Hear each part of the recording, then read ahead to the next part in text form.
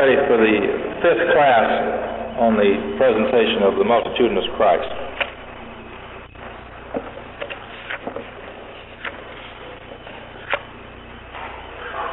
In the map that we have given you on page 6 of the lesson sheets, this is just the purpose in presenting this map was that you might get some idea of the thoughts that we had and the routing, and we did not draw any lines between these things. We attempted to do a little bit on the board here. We went in some semblance of a direction, sort of like this. And we came to have, we left these numbers point 1, 2, 3, and 4 as the Red Sea where they cross again, and on up 5, 6, 7. And up here and over to Jerusalem. So if you want to draw your lines in there, it might give you an idea of what has been presented here in this series. In the passing through the Red Sea, we mentioned yesterday that some of the map makers in the Bible dictionaries and the maps in the plates of your Bible many times have given the suggested route of the Exodus, and we have intimated that we feel there is some parallel here, although of course in the Multidinous Christ case they start at Sinai. Now the Exodus back in Moses' time did not start at Sinai. It started over in Egypt, and they went through the sea and to Sinai and wandered 40 years in the wilderness, and finally took this roughly the same route up into the Promised Land. They crossed the Jordan under the guidance of Joshua, who was a type of Christ. This, of course, backtracks, and it's not a perfect parallel in that sense. And again, we've already said that there possibly might be some areas of speculation here where we've missed it.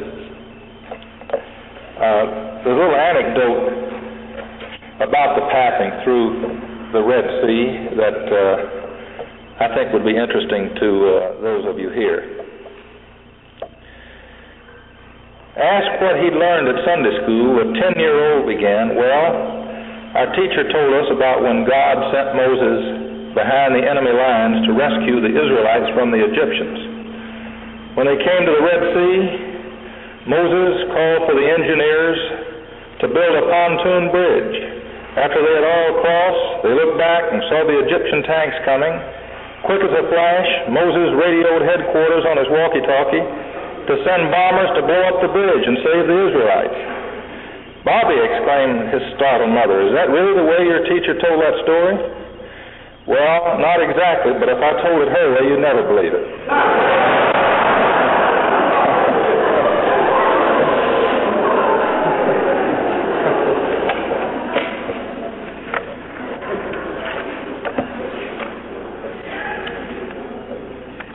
I might comment on and this is all it is just a brief comment. I inserted this sheet of dates in the 5th page, and we haven't talked on that. We thought maybe it might be of some help to put together some of your thoughts. We've tried to piece together without marking such on the page. There's several of the 1260 periods, the 2520 period, and other marked dates that we can, 70 weeks of Daniel down in the where we changed from BC to AD there. But it's very likely that if we make a study of the Jubilee cycles, that the first cycle started back in BC 1435, and measuring in terms of 49 years, there has been some suggestion that there are 70 Jubilees paralleling the 70 weeks of Daniel's prophecy. And if that is a logical assumption, starting back there and measuring down, the 69th Jubilee occurred at the time of the declaration of Israel's statehood in 1947, and this combination 1972-73 period I guess it'd actually be 1971-72, wouldn't it? A half a jubilee. Be 24 and a half years if we're using a 49-year count. But we're roughly now in the 69 and a half jubilee, and in that 70 weeks prophecy in Daniel, that was the time that the Messiah was cut off. We're not suggesting any particular significance. Many people have looked to 1972 as a very pivotal year, and of course the 72 came and went without any particular noticeable major event. We all feel, I'm sure, that God's plan graduated and made some progress along that approach to the definite day that He has appointed. But we have other successive dates. We happen to feel very strongly that 4004 is the actual creation date, 4004 BC, and that we are dealing with a 6,000-year period of man's dominion before entering on the 1,000-year of God's kingdom being established on earth. And if these numbers are correct, about 1996 and 97, we would come to the end of that time. What we're saying is a going institution. So now we are, if we use the term 1996, we're only some 23, 24 years away from that, and our perhaps problem is what can we put into this 23 or 24 years? Well, we have certain, in the lessons that we have presented here to you, we have Arab-Israeli problems that may consume some of this time. We have the return of Christ and the judgment, which could consume part of this 23-year period that we suggest may be remaining. We have the destruction of Babylon. We have the preaching of the everlasting gospel. We have certain events that are going to require some length of time, which really tell us in one thing. Well, we're not saying that Christ is coming in 1996 and that we've got 23 years to either rest on our laurels or take it easy now and speed up a little later. Christ could come today, tomorrow, the next day, and certainly not interfere with any of the things that we have said, other than perhaps we've suggested that maybe the Israeli Arabs might have a conflict before the coming of Christ. In any event, we don't think we're very far off in the items that we've presented to you that should disturb this sheet of timetable we've given you here. I think we left yesterday in our progress with the multitudinous body having come up to Jerusalem, and to some degree natural Israel is utilized by the multitudinous group to assist in expelling the nations from that area and calling attention to the fact that they are God's people and that He intends to use them as the mortal nucleus of the forthcoming age. With the expulsion of Gog and her allies, Christ and the saints now occupy Jerusalem as the potential capital of the world. We suggest that if there is warfare to the degree that we've suggested, and we've also just talked about an earthquake that divides the Mount of Olives immediately east of Jerusalem, that we've got a lot of ruins here. We're talking of a ruined and rubble-filled city. The Jews have suffered great losses and have been converted, as we've suggested, to their Savior, the Messiah. No national political power of any consequence remains to challenge the supremacy of the new power who has now moved into Jerusalem. There's a great amount of cleaning up to do. There's work to be done in setting boundaries for the 12 tribes of Israel and establishing them in tribal allotments. There's a temple to be constructed in the Jerusalem area. And there is, of course, at this stage, the demolishing of the great apostate ecclesiastical enemy, style Babylon. Now, the fall of Babylon is considered in some detail in the Apocalypse. The sequence of major events as we see them are: one, the proclamation of the everlasting gospel spoken of in Revelation 14:6, and this is to be done by the mouth of the multitude. Two, the destruction of the papal system. And three, the destruction of those who worship the beast and his enemies. Because we're suggesting that, first of all, the nucleus and headquarters of this papal system is destroyed, and then later on those who have given ear and support and credence to this system, after having an opportunity to listen to the message of the multitude, are ultimately destroyed. Sort of a probationary period, which we will comment on very shortly. With this accomplished, Christ will have eradicated all enemies, political and ecclesiastical, and will have established his throne in the earth. Is he king while these battles with Gog and Babylon are going on?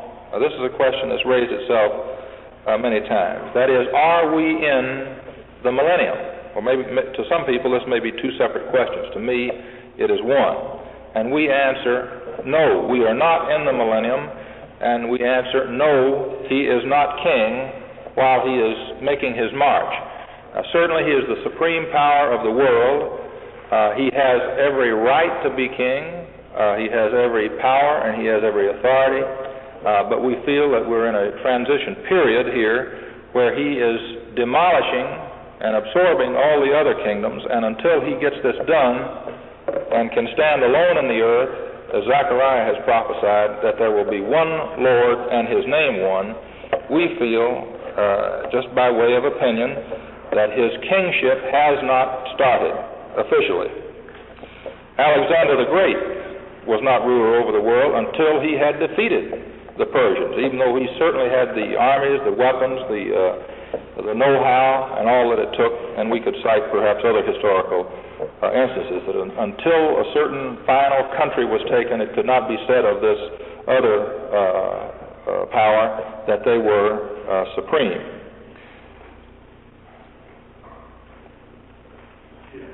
Yes. David was king over two tribes for 7 years. Then he became king over 12 tribes, and he was not, in fact, the king over the whole tribe until later. And so then Jesus could well be the same, not the king over the whole earth, if you like, for a certain period of time. Transitionary period in there, then he becomes king. Yeah, and that's right. And supplementing your thought, there have been several that have given to this preparatory and setting up work the type of David, and that once we reach the millennial age, they feel that this is the type of Solomon, so that all of the warfare and destruction and putting down of the enemy is left to the Davidic phase of the multitude, whereas the Solomonic phase would be that of having achieved peace and saying there are no more enemies, and minds are generally subjected to this new order of things. We would not bother with all the details in the prophets and in the Apocalypse if this program, or as we ineffectively tried to use that French word denouement, if that's the pronunciation, were something of a presto changeo nature. In other words, if God had says, never mind the details, never mind any types, never mind any Davidic or Solomonic or typical Exodus type things, just wake up some morning and there'll be a change, certainly this thing wouldn't have the interest that it does now. We always want to keep in mind that this is a day of vengeance. It's a day when God's fury comes up in his face. And particularly, we want to recognize that it is a time when God will be using the strongest and also the wisest of methods and resources to call attention to His name and His purpose. He's not trying to see how many formative things that He can create in the sense of terrestrial. He is saying that my name and the glorification and understanding associated with it is what I'm drawing attention to. It is truly, as we have read in previous scriptures, a time of reformation and restitution, or settling down and a re-straightening out of things that man has adulterated down through the years. In Zephaniah, we have an appropriate reading in the 3rd chapter there. Therefore wait ye upon me, saith the Lord, until the day that I rise up to the prey. For my determination is to gather the nations, that I may assemble the kingdoms, to pour upon them mine indignation, even all my fierce anger. For all the earth shall be devoured with the fire of my jealousy. For then will I turn to the people a pure language, that they may all call upon the name of the Lord, to serve Him with one consent. Behold, at that time I will undo all that afflict thee. I will save her that halteth, and gather her that was driven out, and I will get them praise and fame in every land where they have been put to shame. At that time will I bring you again, even in the time that I gather you, for I will make you a name and a praise among all people of the earth, when I turn back your captivity before your eyes, saith the Lord. So our opinion is that Christ is not officially king until He has disposed of all His enemies. As soon as the papal system and its worshippers have been, according to the apocalyptic language, cast into the lake of fire, then the state of affairs upon the earth changes from a lake of fire condition to a sea of tranquility, and the millennial reign is then ushered in. There's a great deal concerning the fall of Babylon. We have made one reference here, Eureka 3b, page 39 and 40, but that's Eureka is certainly full of the descriptions of Babylon and its the sins that have been associated with it, and its the destruction that is to be associated with it. Now, concerning the angel proclamation of the everlasting gospel, under the law of Moses, the Pentecostian feast of first fruits was followed in the first day of the 7th month by the memorial of the blowing of trumpets, a Sabbath of holy convocation, inviting to a holy rest and assembly. This followed this feast of first fruits. Between this memorial and the offering of an offering made by fire unto Yahweh was an interval of 10 days. This 10th day of the 7th month was Yom HaKippurim, a day of covering. We call it Yom Kippur today, or the Jews do. But the Hebrew wording that we have here is H-A-K-K-I, H-A-K-K-I, it's H-A-K-K-I-P-H is the sort of the first phrase of that, Hakif, and Purim, P-U-R-I-M. So Yom HaKippurim, or Yom Kippur, a day of coverings. And the significance of this is that it was a day on which the sins of the past were being covered over by fiery expiation. We refer to this as the Day of Atonement. But before this day of affliction, in which all who did not afflict themselves on account of their transgressions were to be cut off from Yahweh's people, the trumpets blew a memorial blast to remind the people that the hour or month of the annual judgment and covering of sins had arrived. The sons of Aaron, the priests, were appointed to blow the trumpets in the day of their gladness, in their solemn days, over their burnt offerings and over the sacrifices of their peace offerings. That's Leviticus 23:24. The antitype of this arrangement is found in Revelation 14:6. The Pentecost is celebrated in the inauguration of the deities, kings, and priests on Mount Zion, the bread of the first fruits. Then comes the memorial proclamation by these priests of the deity, reminding the world that the hour of judicial retribution has arrived, and inviting men to afflict their souls in turning from their iniquities to the reverential fear and worship of Him who made all things. When this proclamation has been made to the end of the world, the Jubilee blast of the Day of Coverings on the 10th day of the 7th month is then blown. A Jubilee to Israel, and if you refer again to our timetable, this very likely could be the period that we've suggested is 1996. That's the end of the 70th Jubilee when Israel's probation has ended. This Jubilee will proclaim their return to their country in fullness and the consequent revenge upon all of their enemies who worship the beast and his image and receive his sign in their foreheads or in their hands. This is the day of vengeance in his heart of the Lamb, contemporary with the year of his redeemed, spoken of in Isaiah 53:4. The angel who makes the memorial proclamation is symbolical of the royal priests of the Melchizedek household. The Mosaic type requires that the silver trumpets be blown by priests of the high priest family. The priesthood being changed, the Aaronic priests are ineligible for the sounding of this proclamation. The priestly trumpeters have to be provided from another source, and there is no other source of supply but the saints and the faithful in Christ Jesus, whom He has made kings and priests for deity. It is this faithful remnant that is sent as sounders of the truth to the nations that have not heard the fame nor seen the glory of Yahweh. And they shall declare His glory to the Gentiles, says Isaiah 66:19. Also in Psalm 68:11, and we would like to reemphasize, as we already have, that in these Psalms there is a great amount of prophetic implication. Psalm 68:11, Adonai will give the word, those who bear the tidings are a great host. This seems to indicate that it is in this area of time that a great host goes forth to bear tidings of a proclamation type. The consummative work of the 6,000 years is the overthrow of the apostate system. This system had its origin in Eden.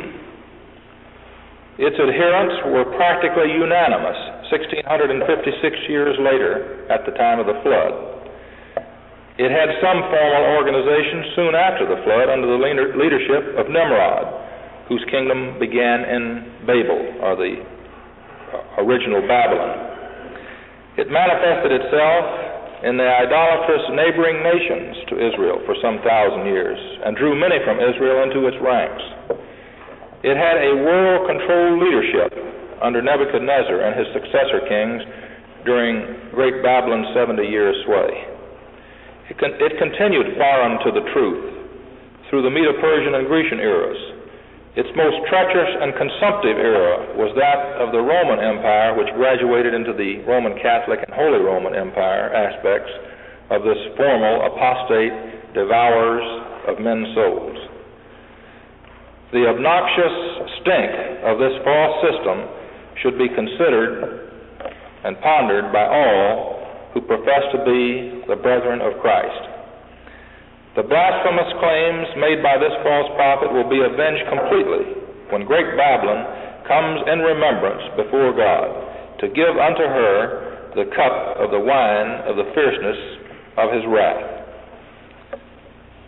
We might just, aside from our notes, comment on this, as we have perhaps many times, is that we feel that the ecclesiastical enemy, in terms of rank, is a great deal more obnoxious to God than, say, Russia or some godless country. In other words, it's less serious to say to God, I don't believe in you, and I don't believe you exist, than it is to say that I am God, or that I represent a system that I advocate to you as being God's way, as the apostate system has done down through these many years, has pretended to stand in God's shoes and represent Him and be His voice of authority, and has sold men's souls or devoured men's souls to the massive extent that it has.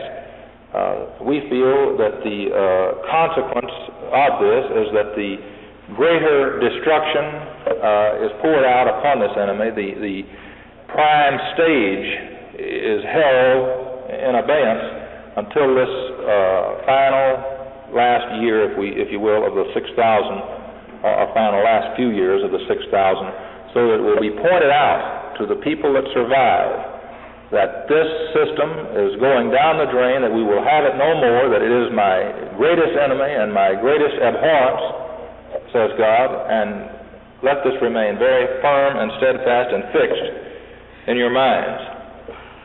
Revelation 7:14 indicates that 10 horns, who may well be the 10 members of the European common market, since this is the territory occupied by the earlier Roman Empire, who I think Brother Thomas says was neither holy nor Roman. Certainly we recognize the first, and it was away from the formal city of Rome, since it extended into the areas of continental Europe. These 10 horns are to lend their assistance to Babylon in making war with the Lamb. The suggestion is that the papal group is the aggressor against Christ. You notice the language of Revelation 17:14, where it says, "These make war against the Lamb." In other words, they go to get him, as it were. Whereas in the case of the previous battle with Gog, Gog is the aggressor and coming down from the north upon the mountains of Israel, and he is dealt with in this sense. I should follow that up by saying he is aggressor in a sense of having planted himself there, but Christ aggressively goes from Sinai to destroy him. In other words, once he sees him there, Christ becomes the aggressor. In this case, there seems to be more aggression put forth by the group of apostate nations here that will not see or want Christ to rule over the earth. The arena of conflict does not seem to be specified, at least to us. There have been many affirmations that the city of Rome is completely demolished. Now, this may be done earthquake-wise, or it might be done in some other way, militarily. We don't have a strong opinion on that. Dr. Thomas commented that the man of one, or the perfect man, or the multitude, invades Europe. He doesn't comment to any degree on this, but he suggests that they invade Europe to destroy this system.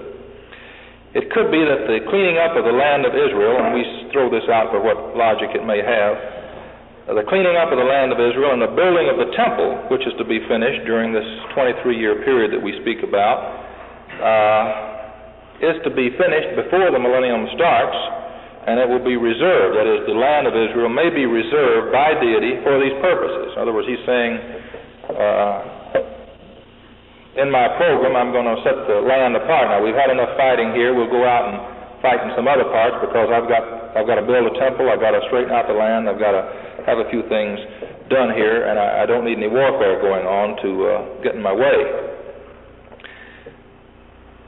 Certainly, the shrines and the edifices of the false prophet, as well as the bishops who attend them, are earmarked for a part of the destruction to be meted out by Christ and the saints. The daughters of the harlot cannot be expected to escape the judgments of the time, and her organizations extend from one end of the earth to the other, as we well know. It would appear to me that the political phase of Armageddon, involving Gog and all his bands, is drawn to the locale of the Holy Land, that deity might call attention to his purpose with his people Israel, and that the ecclesiastical phase of Armageddon, involving Babylon the Great, the mother of harlots, is spread out to all corners of the earth to call attention to deity's purpose to individually save those who will not be deceived by false Christianity, but will turn to serve the true and living God. The work of the multitudinous Christ is a glorious one. The unity in itself is of glorious spirit substance, and we cannot conceive of their work being anything else but that of glory. Concerning this work, Isaiah 11:14, he shall smite the earth with the rod of his mouth, and with the breath of his lips shall he slay the wicked. The immortals will not require guns, spears, explosives, and the usual assortment of weapons in meting out their work of destruction. It could be that they employ the power of electricity in the execution of the judgments written. The many firepower manifestations of deity in the past were not manufactured with some fuel, but were emanations of the all-powerful Spirit. The pillar of fire in the wilderness is one example. The glory of Yahweh abiding on Mount Sinai prior to Moses' ascension, and described in Exodus 24:17 as like devouring fire, is another. And in 2 Samuel 22, there is an account of a Psalm of David that seems to have a prophetic connotation. There went up a smoke out of his deity's nostrils, and fire out of his mouth devoured. Coals were kindled by it, and he rode upon a cherub and did fly. And he was seen upon the wings of the wind, and he sent out arrows and scattered them, lightning and discomfited them. The fire of the Lord in answer to Elijah's prayer to consume the sacrifice and the wood and the stones and the water and the dust in the confrontation with the prophets of Baal at Mount Carmel is strong evidence of the power of the Spirit. From Eureka, Volume 1, page 78 and 79, we read a very short paragraph here. He dwells, speaking of deity, in unapproachable light, and is a consuming fire. Light and heat, then, in their essentiality, with incorruptibility and life, are concentred in his substance. For he is the great focal center of these in all the power of the universe. And note the next sentence particularly, because it is very uncharacteristic of Dr. Thomas, because he's always so positive and affirmative. But he's in a subject of such magnificence that he says, if I might venture a conjecture upon so profound a subject, I would suggest that the divine nature is that wonderful and extraordinary essence observed in that terrible and destructive agents the Scriptures term spirit, but the philosophers term electricity, consolidated and corporealized from the necessity of the thing. This glowing substance is too intensely bright for human vision. Therefore, Paul not only says, whom no man hath seen, but adds, nor can see.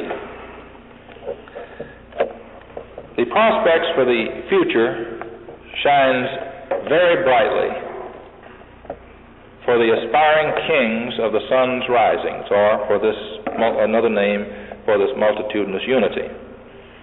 There has never been in the history of God's creation such a race of kings. This is what he has reserved for this stage, final stage of his program. When they shall appear upon the theater of humanity, the reigning kings of Europe will make war upon them, because they, the saints, proclaim themselves to be the sole and rightful sovereigns of the earth, saying to their great captain, Thou wast slain and hast redeemed us for the deity by thy blood out of every kindred and tongue and people and nation, and hast made us for our deity kings and priests, and we shall reign upon the earth. This is a declarative and a very affirmative statement that will be said and uttered at this time. Their glory and honor, and the glory and honor of the nations they have acquired by conquest, become tributary to the new Jerusalem. For these new kings and the great and holy city are one and the same as far as a political entity. They are Zion's kings, and their throne of empire is the geographical or architectural Jerusalem on Mount Zion, the spot where David reigned. For this now desolate and widowed and troubled and barren city, they have a special and unfailing affection, as we should have. Even now their words are, if I forget thee, O Jerusalem, let my right hand forget her cunning. If I do not remember thee, let my tongue cleave to the roof of my mouth. If I prefer not Jerusalem above my chief joy. Pray for the peace of Jerusalem. They shall prosper that love thee. But when the day of their glory, honor, and power is revealed, they show their affection in their policy toward her. They deliver her from her captivity under Gog, and they compel the Gentiles to bow down to her with face toward the earth, and to lick up the dust of her feet. With Jerusalem redeemed and the glorified saints enthroned within her walls as the kings of the earth, the abundance of the sea shall be turned to her, and the wealth of the nations shall come unto her.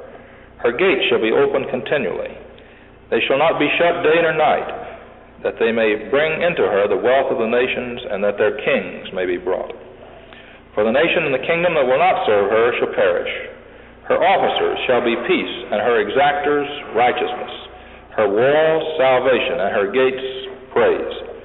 Her sun shall no more go down, neither shall her moon withdraw herself. For Yahweh shall be her everlasting light, and the days of her mourning shall be ended.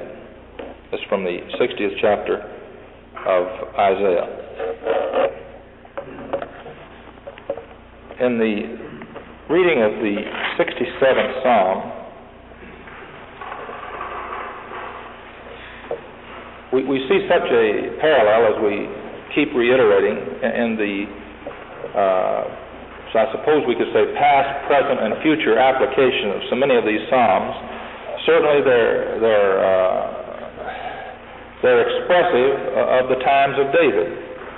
They're applicable and helpful to us in this year of our probation and back through the years where brethren have gathered together in the hope of these things. And certainly they are prophetic, we suggest, of times very shortly to be revealed in this great picture.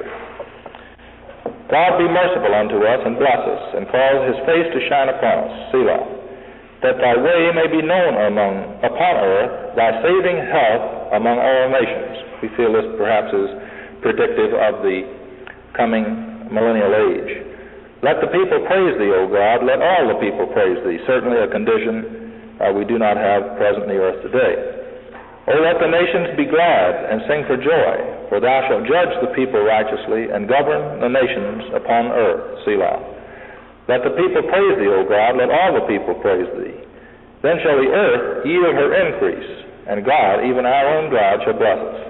God shall bless us, and all the ends of the earth shall fear him. This is merely one selection, and there are many more beautiful selections that tell us, in effect, the same thing.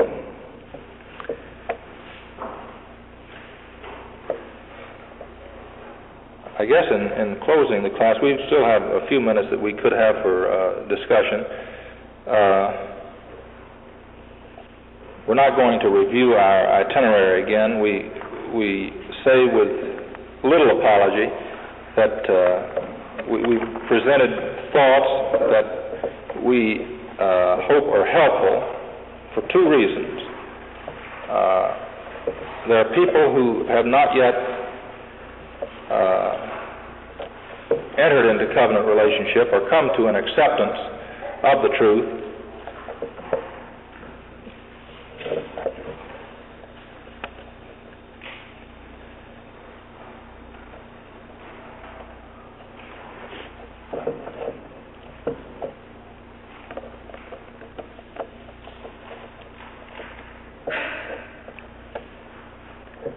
That we were hoping would be interested in the,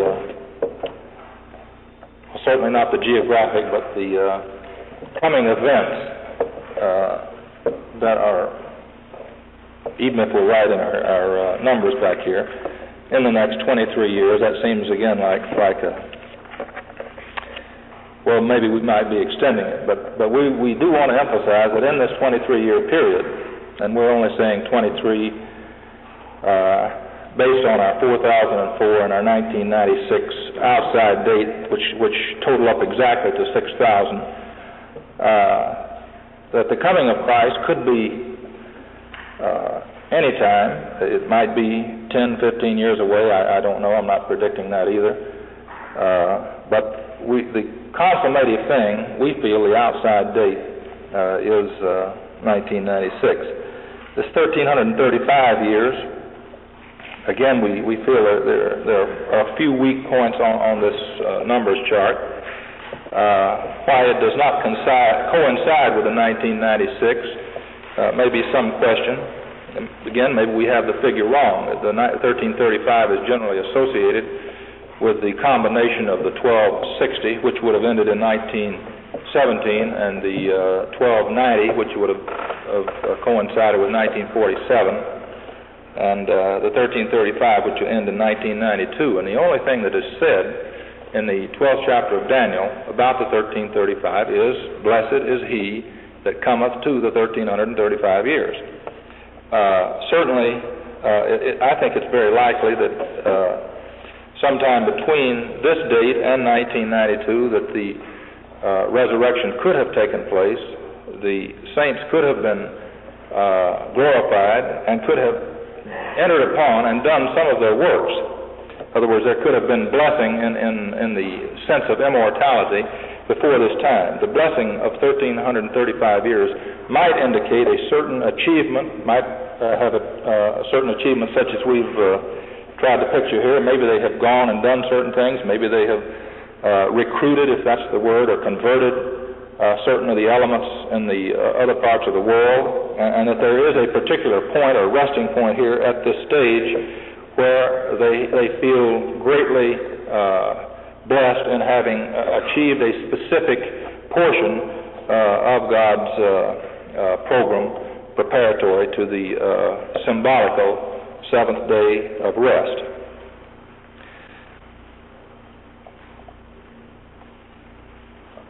Are there any questions that might be forthcoming at this time? I think we still have, my watch has been a little fast, I think we have 10 minutes. Brother Chapman? I noticed on your chart there that you have a line going from Sinai across the Red Sea and up into Egypt and crossing again. Is there any scriptural reason for that? Because I'm on the 8th assignment to you going all for that territory that God has a reason for, to answer your question, I don't know of any reason. I have no particular reason other than I tried to utilize two things. One, proximity, which is really no scriptural guide, and secondly, the parallel to the Exodus. Now, I cannot get the multitudinous Christ out of Egypt without getting it over there. Of course, the shortest way would be to go from Sinai, and again, Egypt, we might be talking here, or we might be talking here. You know, I've just drawn an arbitrary spot right here. Egypt is a country of so many miles around and through. So we're the children of Israel, of course, I think we're more likely up closer to the top here in the land of Goshen. That's why some of these map drawers sent them across the marshes here and sort of denied that they could pass through. No, this is not intended to portray the children of Israel. This is supposedly the Israel of the future. Yes? I thought the way it feels to me is that the nation of Israel was founded at Sinai.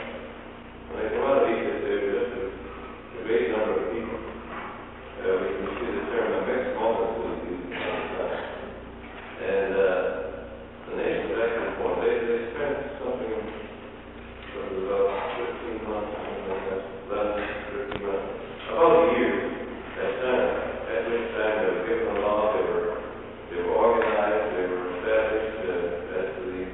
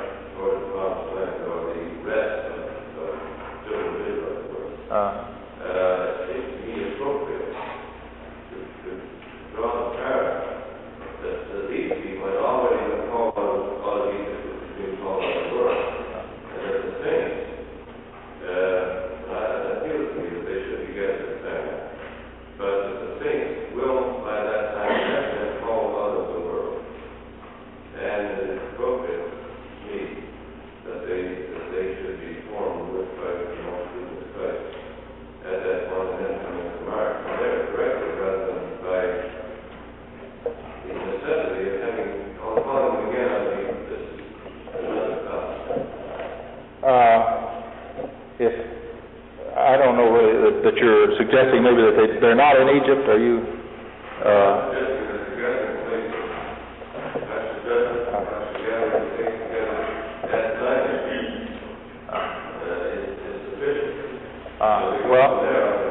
Let me say, in further answer to Brother Chapman's question, we have several references which we tried to give to you on the bringing again from the depths of the sea and calling from Egypt and references to deliverance from Egypt. And I would say this is probably a third factor that caused me to bring this line of march from here over to here and back. Now, there may very well be, in fact, the Habakkuk and Deuteronomy and Psalm accounts certainly do leave Egypt out. I think we can say that, and I have no objection to that type of thinking, and I don't think it's any more right or wrong than mine. Yes. No. That's right. That's right.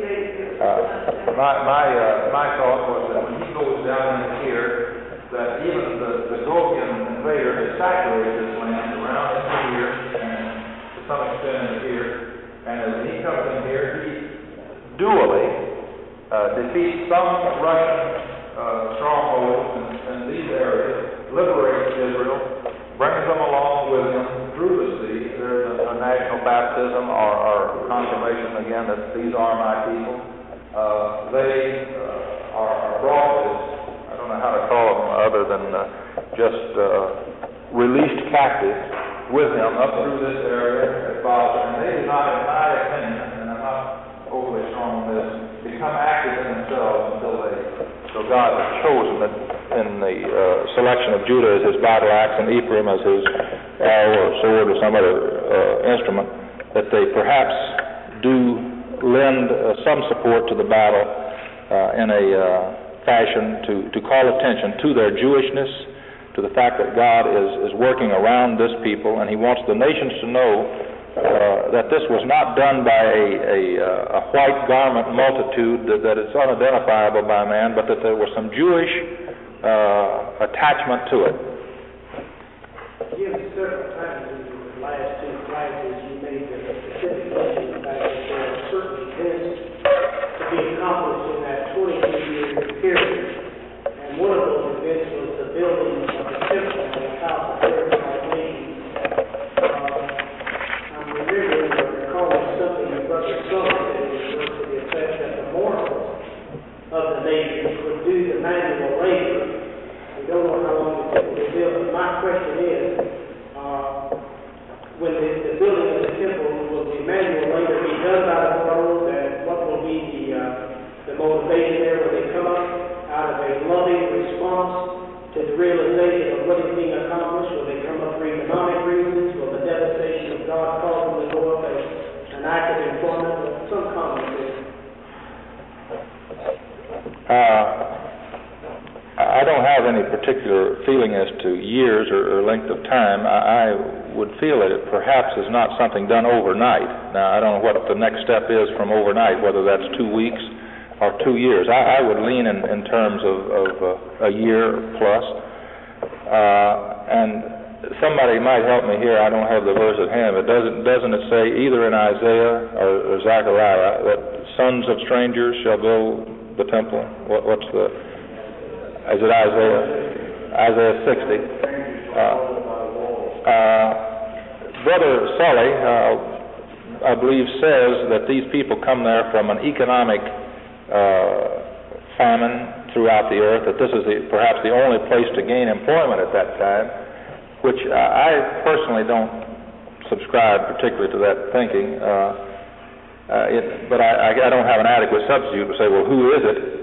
It could be that if upon attaining supremacy in Jerusalem, that the new government is then dedicated to the final destruction of Babylon, and that they have issued a gospel proclamation, which is in effect cast off the shackles of this system that has deceived you for a number of years. that the invitees at this time may make up the portion, the converted ones, Gentiles, if you will, probationers who will be mortal or probationary subjects of the kingdom, might come in to assist and help in doing this work. Brother Steve?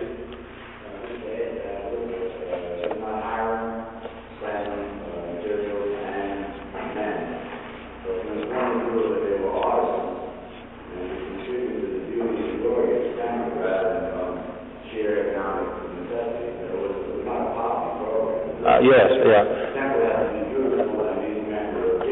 Yeah, I'm glad you mentioned that. I had it in the distant recesses of my mind that these WPA workers, if you will, to me don't fit the picture. In other words, somebody says, I can't get a job anywhere else, I might as well scramble on over here and maybe there's something doing.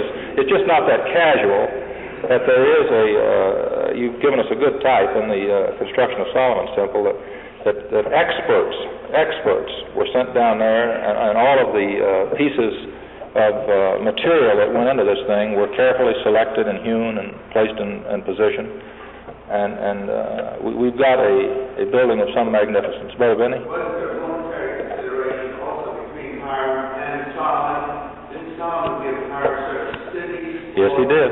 I think about 10 cities or at least 10 cities. Wasn't it later on, too, that he was a little disappointed in these cities somehow? Remember right? Yeah, I think later on he may become disenchanted with his reward. Brother Ken.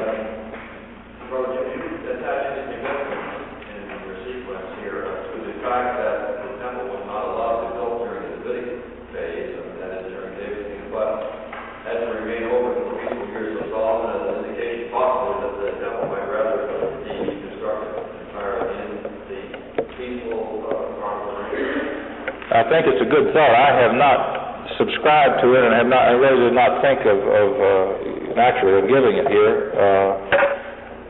Certainly there's a type there that would say, David, you don't build a temple, and so during the multitudinous Christ warlike activity, maybe it's better that we don't have this thing, although we might justify this slightly in that there is a combination period in the destruction of Babylon of seeking out or preaching out the everlasting gospel, which is sort of a peace subject, a peace era.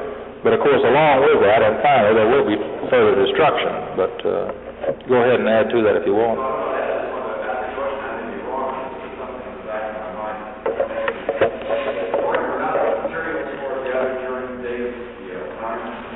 And would that not answer your point that is that the preparatory work is done then, but and the stones were made, everything was ready, but hammered up and sawed together or whatever it might be in when they built it, but it was prepared up and brought in and quietly assembled, peacefully assembled all the time. Maybe that's what it is. Yeah, just as I don't want to say advice, I sometimes don't feel capable of giving that, but suggestion that in everybody's consideration of these things, it's a poor reason of conclusion to say, well, somebody said they were going to do it. I saw it at Bible school, and they said they were going into Egypt, therefore they're going into Egypt. I certainly would rather everybody in here disagree, but be convinced on some logic or some scripture that such was the case. And if somebody says, the temple is going to be built such and such a time, but my logic in this is that I look upon the 1,000-year reign as a rest, as a literal rest, and that all of the chaff and the preliminaries and the drudgery type things will be out of the way, so that when this year 6,001 day rolls over, that we have a restful situation facing us, and we don't have to go out and find out, here's 3 or 4 more colonies of Babylon that we didn't get, or here's some things we forgot about constructing, and things like this. So that's my logic, which is that appeals to me. Sure? Maybe let's make this our last question. I think our time is gone.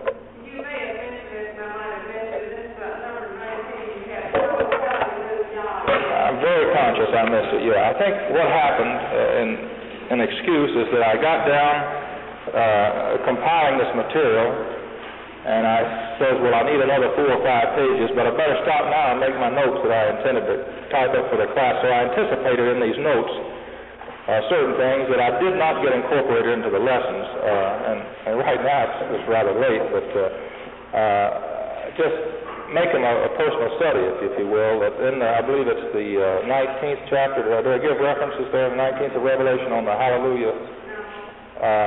Well, there are 2 or 3 hallelujahs at various stages here, showing accomplishments by the saints. And the word hallelujah, which has come to be adulterated by man's use of it, is sort of a slang expression of I've achieved something or something, but it's a very sobering expression incorporating God's name, his memorial name, that we should, I think very seriously on. Thank you very much. The hallelujah is merely an expression, as I see it, of victory, and the Yah is addressed to him. Praise is the significance of the word. Praise to Yah. And certainly on the accomplishment of these things, praise should and will be given to him. No, it's 10 to 11. So our time's up, right, Paul?